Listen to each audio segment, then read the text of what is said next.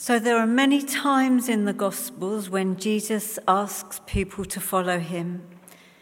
And the nature of his question to them and to us is never, "Who of you believes in me with your heads only?"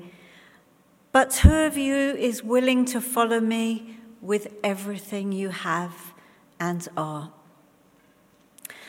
I'd like us to appreciate this morning how important this question is for us, for Mark, the writer of the Gospel, for his first audience who would have read this Gospel after it was first published, and for every reader ever since till us today, by looking at where he's positioned it in his Gospel.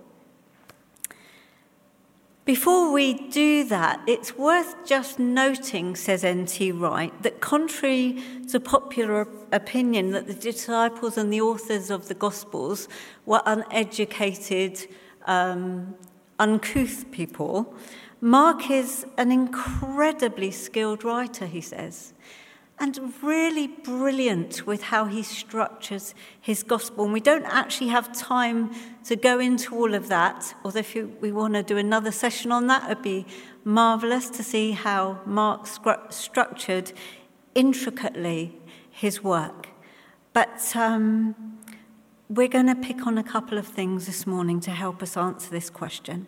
It's a masterpiece, says N.T. Wright, and the arrangement of his material is nothing short of literary brilliance. So here we go. First, to paraphrase a football cliche, Mark is a gospel of two halves. And who do you say that I am? This question in verse 8, chapter 9, comes slap in the middle of 16 chapters. You know, there's 16 chapters in the middle in Mark's Gospel, and this question comes at the point 8, verse 29. It's almost perfect mid-center to his structure. The way the gospel is structured around that question is that everything before this leads up to this moment: the birth, the healings, the miracles, the teachings, the demon castings, the answering back to the critics, I'm loath to say this, but all the fun stuff of Jesus' ministry, and everything after it leads away from this question, or down, if you like, down to the final few weeks for Jesus, leading to Jerusalem, to his rejection, to the trial, to his suffering, and to the cross. Were you aware of that? It's absolutely brilliantly written. So the first half is quite a few years, obviously most of Jesus' life, chronologically, and interestingly, after that question, which is another half of his gospel, it's only a few weeks and months chronologically. Before 8, verse 29, the disciples are feeling quite good, actually. They're enjoying being around a popular Jesus, and a Jesus who's amazed and squashed his critics. It's a win-win for them, actually. There's no disadvantage to being a disciple at this point. After 8, verse 29, they're going to be faced with everything that you and I would wish to avoid if we possibly could. And we find that just a few hang around to be prepared for what's to come. And so Jesus' question and Peter's, I can't believe I said that. Peter's answer is the hinge text, the watershed, the tipping point of Mark's gospel. Now you may say, and I'm saying to myself this morning, that's very nice to know all that, but I'd like you to feel that I'm not sharing this just to throw around information. What's the point in that? We want to know why that structure. Why has he organised his material like that? And basically, we find it in the text we had right at the beginning in Mark 1:1, that this is to declare that Jesus Christ is the Son of God. So Mark writes like this to challenge Peter and to challenge the first readers and to challenge every reader ever since for a decision about Jesus. Not just to know what's up here, but for a decision. And what's happening is that Peter, up to this point, is slowly and in some ways through great difficulty, having trouble, but still slowly recognizing Jesus as the Christ. And Mark is giving his reader, including us, the capacity to recognize and name Jesus for who he really is. Once we know this, says Mark, we're going to be able to work out what is worth living and dying for. So a bit more about the structure of the gospel. The location for the conversation between Jesus and his disciples is Caesarea Philippi. And Richard taught us about Caesarea Philippi a little while back. Do you remember? It was the site of many altars to many gods. Do you remember us? And he showed us some pictures of that on the map. And it was a multi-faith centre, as kind of a metropolis, if you like, of altars to many gods. And they were hosting these altars. And I guess if we wanted to reimagine that context, it's not specifically altars out there on Oxford Street. In terms of the things that we make religion these days, what's out there on the high street, we could imagine this as Jesus standing outside those doors on our multicultural, consumer-worshipping Oxford Street, and we're his disciples and we're standing with him, and he's looking around and he's saying, so in the middle of all these competing loyalties, who do these people, who do these shoppers, who do these tourists say that I am? Who do they think I am in the middle of all this? But then comes the big one. And what about you? Who do you say that I am? Enough of them, Peter. What about you? What about you, my own team? What have you decided? Andrew, David, Lyndon, what have you decided? Carol, Jacqueline, Lizzie, Trish, Amy, what have you decided about me? Who do you say that I am? And the text demands a response from us. And Mark has led us to this point in order that we might have what we need to reach a decision. No decisions this big and this fundamental are that easy, are they? On one hand, we come to such massive moments in humble faith, aware of our incomplete knowledge in all things, and yet we must make decisions which will form the foundation of how we're going to live our lives from birth to death. You see, if we don't, others are going to decide it for us. By our words and actions, says Paul Ricoeur, the great philosopher, we will give our testimony.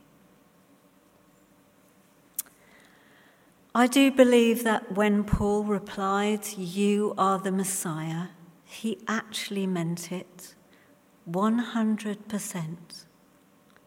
But nobody really knows what it means to follow Jesus, do they? Until we're actually on the road with him. Until we're on the road to Jerusalem with him. And Peter, to be fair, unlike us who know the end of the story, because we get to read the gospel from beginning to end, is thinking, I think he's thinking, Jesus, I think you're the one who's going to purify our society. I think you're going to reestablish Israel's supremacy among nations. Jesus, I think you're going to usher in a new era of peace. Jesus, I'm expecting big things from you. He didn't know what was coming after this confession. The second thing about Mark's structure, it's the only other thing I'm going to share this morning, we're going to do a bit more in our small group tomorrow, is that 8:29, that very verse, is kind of bookended by the stories of two blind men. It's a literary device by Mark, a brilliant one. So we read, didn't we, 8:22-26 at the beginning of the service this morning, the story of the blind man at Bethesda. And 4 verses later, after the crucial text, is another blind man's story. Who is that? Peter. Peter is now the blind man. One physically blind, says Jesus, the other spiritually blind. It's a great device to send the blunt message, and those original readers would have got this. We need it translating. The blunt message that what's going on in the second story of Peter mirrors the first one. It's a device Mark uses quite often in his text. Peter, you are just not seeing what I'm saying. And if you notice the story of the blind man at Bethesda, it was a slow healing, wasn't it? It wasn't an instant. I never quite get that, why Jesus actually heals the blind man, but it doesn't quite work. But, it's sort of, he can see people, but they look like trees. Do you remember? And then it's the clear sight, the slow work of Christ. Not because he's slow, but because we are. And for Peter, it's a slow waking up. Wake up. Wake up, Peter. And so, to help him, what Jesus next describes sets out a future that Peter could never have imagined. For starters, coming out of Jewish tradition, the concept of a suffering Messiah was completely unknown. And then culturally and personally, the idea of public humiliation, execution, suffering, and then being taken to a cross and raised on the third day, repulsive to Peter, repulsive to us. I love Mark's gospel for its raw honesty. The other gospels were written slightly later and they get a bit kind of polished up. Do you know what I mean? The rough bits get taken out to make the disciples seem a bit nicer, a bit more holy, a bit more golden, a bit more of a halo. But Mark says it as it is. And what I love about this text is Jesus and Peter have a tiff between them. Peter tells Jesus off for mentioning suffering, and Jesus, the word says, snaps back. Get behind me, Satan. Tempter, introducer of hesitation, mixer of motivations, flaunter of red herrings, sidetracker of missions, setter of mind on the wrong things. They're not my paraphrases, I got them from somewhere else. But actually, I've really enjoyed telling you those paraphrases this morning. Do you know why? It's a bit off the side, but this week I had a really vivid dream. And in that dream, I wasn't giving this teaching, Richard was. And he was using all my phrases. And he had my text. And he gave, and I could see these phrases as clearly as anything in the dream, and he was giving them, and I was sitting behind, and you guys were all cheering as he did, and I'm going, I wrote that. So if you'd like to tell me the meaning of that dream, I'm very happy about that. So I'm going to say them again. Tempter, introducer of hesitation, mixer of motivations, flaunter of red herrings, sidetracker of mission, setter of mind on the wrong things. Get back in line, Peter. Follow me. Jesus tells us too that we, like him, must face where he goes if we're going to follow him. Our journey, like his, will lead to Jerusalem, and it will be via the cross on the way to resurrection. So when you hear preachings that never mention the cross, you can critique them, you can disagree, you can turn the television off. It's not the gospel, and it's not the good news. And that's why I love that we've got our new cross, to remind us that there's no other way than via it. Why must Jesus suffer? Is there some divine plan to kill him? That's not my theology. I hope it's not yours. But you see, if love is to confront death, Jesus must confront the human addiction for self-preservation, to choices that close us off, that turn us from connectedness to the Father and to each other and to creation. Ways that will end in isolation and fear and greed and brutality, and finally, it will always be violence. That is the scandal of the cross, and God is willing to suffer those consequences to free us to live. We assume that life is ours to do as we please, that it belongs to us. Then we get clinging for dear life to people, possessions, substances, our looks or our personal status, and our arms grow heavy, carrying around our own lives. We can try to do that, says Jesus, but be sure that we will lose our God-given identity if we do. So we must go where Jesus is going, because he promises it will lead to life, even with the cost. And so we say this morning, there is no glory in suffering for its own sake. It's just inevitable.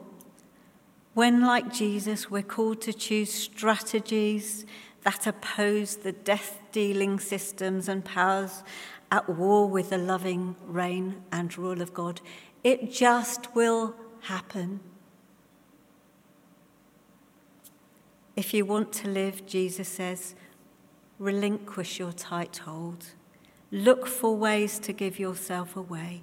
If you want to save your God-given identity, hand over those things that crush the life out of you, those petty obsessions and mistaken priorities. What does this all look like for us as modern-day disciples? First world, middle-class Britain. Where should I holiday? Does camping or cruising or a hotel make a difference? Should I pursue this job promotion or should I stay put? Should I spend money on theatre tickets or is that self-indulgence? If I have beautiful things in my home, what will it do to my soul to pass a homeless person asking for money? We're sometimes focused on our investments, but struggle to stay awake in our daily prayers. I don't have those answers. I wish it was that easy we could tick boxes. And I guess those answers, like for Peter, will take a lifetime for us to work through. But we have, and I love this, the community of faith where we can work it out together. To struggle with some of these questions as Jesus asks us, who do you say that I am? And that is why the cross must be central, to keep us focused on the main thing. And in that, we will always be challenged to truly recognize Jesus, knowing it will cost us dearly at times. So may we embrace the way of Jesus, who went to the cross that we might live. May our closed hearts be broken through Christ's love and mercy. And may we know daily and deep in our bones that by giving ourselves away, we will find life in its truest and fullest sense. Amen. Amen. Let's pray together.